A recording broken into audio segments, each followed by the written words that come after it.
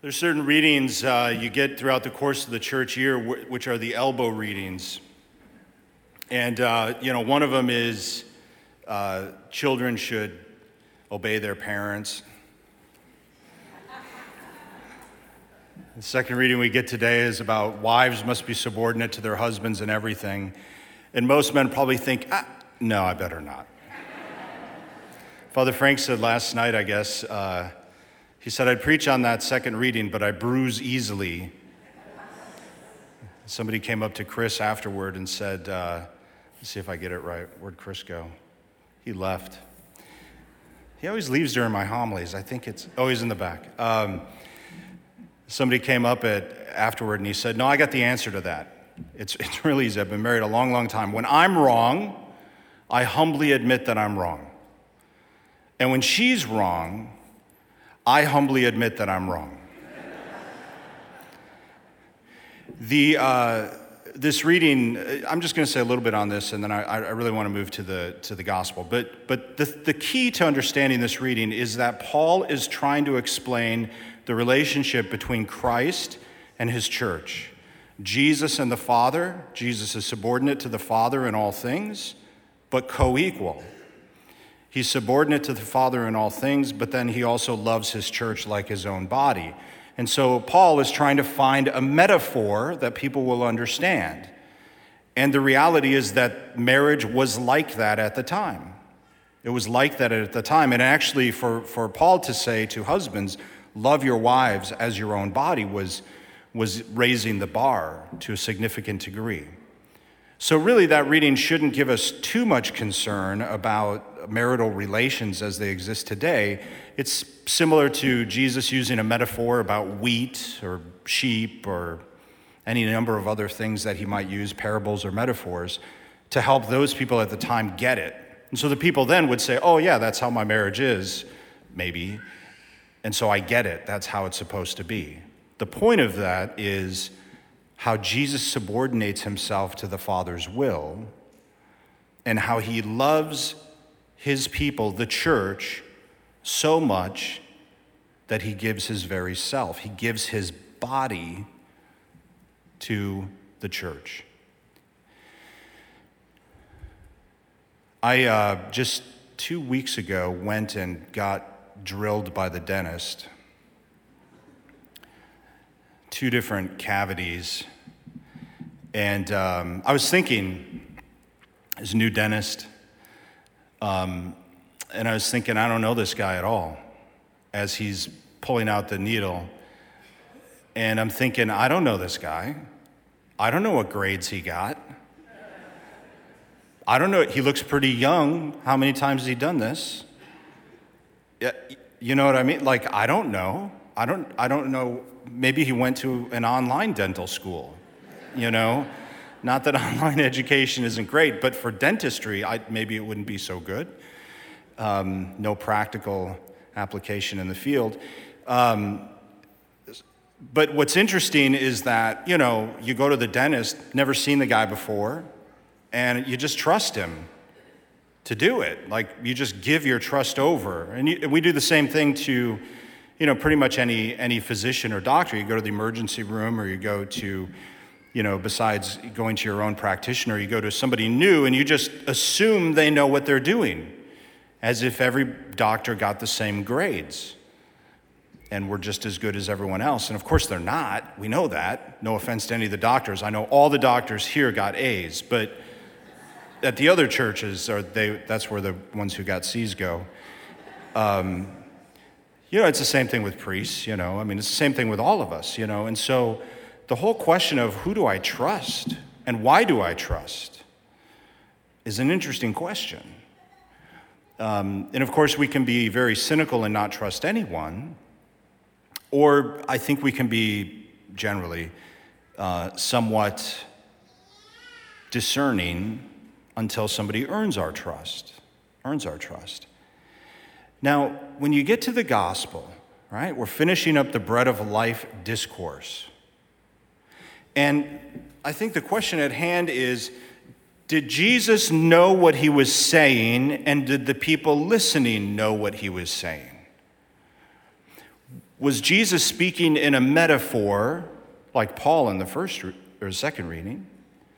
Or was he speaking literally? And how did the people receive it? Did they receive it like a metaphor? Or did they receive it literally? And so the Lord starts off, right? I'm the living bread that comes down from heaven, and the bread that I will give is my flesh. He says flesh. Well, that could be a metaphor, right? Well, then we're told, though, that the Jews quarreled. They started fighting. They did not misunderstand him. They did not say, oh, he must mean it figuratively, because they say, how can this man give us his flesh to eat? They understood him to be literal. Now, Jesus knows they're murmuring. He's going to clear that up, right? I mean, that's a pretty big misunderstanding. If they think he's, if they think he means literally flesh, and he doesn't mean literally flesh, he's probably going to clear that up. Well, he does clear it up by reasserting that he meant flesh. He says it, I think, 5 times. Let's see. Unless you eat the flesh of the Son of Man and drink his blood, you don't have life within you. Whoever eats my flesh and drinks my blood has eternal life. My flesh is true food and my blood is true drink. Whoever eats my flesh and drinks my blood remains in me and I in him. The one who feeds on me will have life because of me. 5 times. Reasserting. Literally reasserting. Well, literally reasserting, but reasserting literally that he meant flesh and blood. And then he says, this is the bread that came down from heaven. My flesh, my blood. So then the question is, well, how did they understand it? Well, we're told many of his disciples were listening. This saying is hard. Who can accept it? They didn't say, oh, he means a metaphor. No. They clearly understood. He meant literally. Who can accept it? Jesus again has a chance to back down and say, no, it's a metaphor. But he doesn't. Does this shock you? Wait until you see my resurrection. Wait until you see the Lord in glory. Wait until you see me ascending to where I was before. And then we're told, as a result of this, many of his disciples returned to their former way of life. He had a multitude. Remember when the Bread of Life started, Bread of Life discourse started, he had the multitude. He fed the multitude, loaves and fish. Then they follow him. He's still got a multitude. They won't leave him alone. So he keeps teaching. And he gets to this point where he speaks of his flesh and blood. Now, as a preacher, you don't want to lose people. I promise you that's true. You don't want people fleeing from your preaching. And if they are, you want to say, I must be doing something wrong. Now, today's lack of attendance should not be an example of that, given that we're in the midst of a pandemic.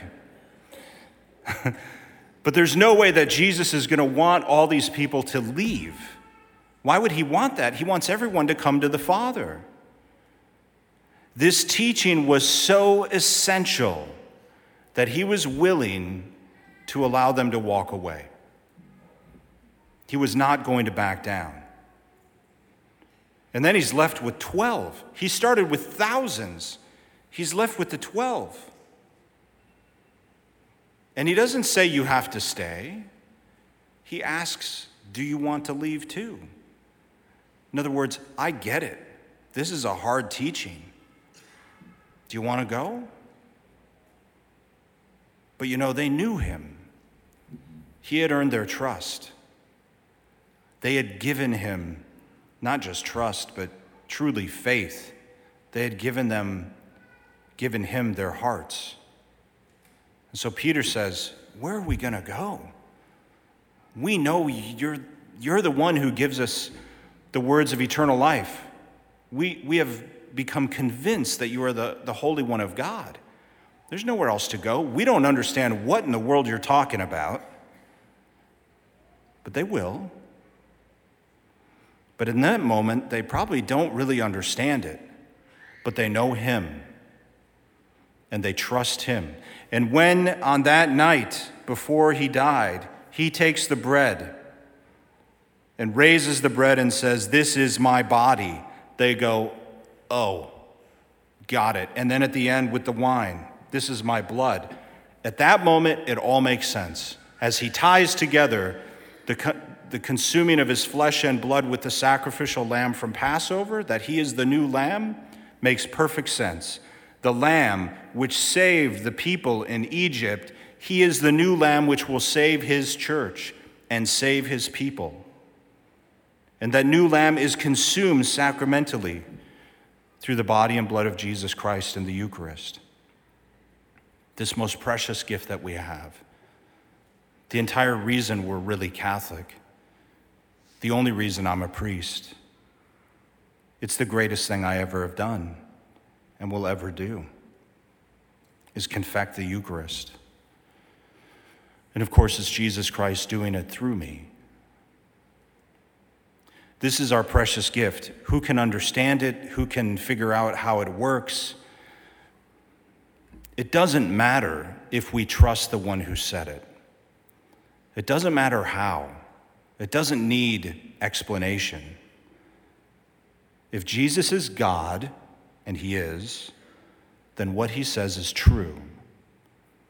And what he has given us in the Eucharist is himself to transform us and to give us strength on our journey.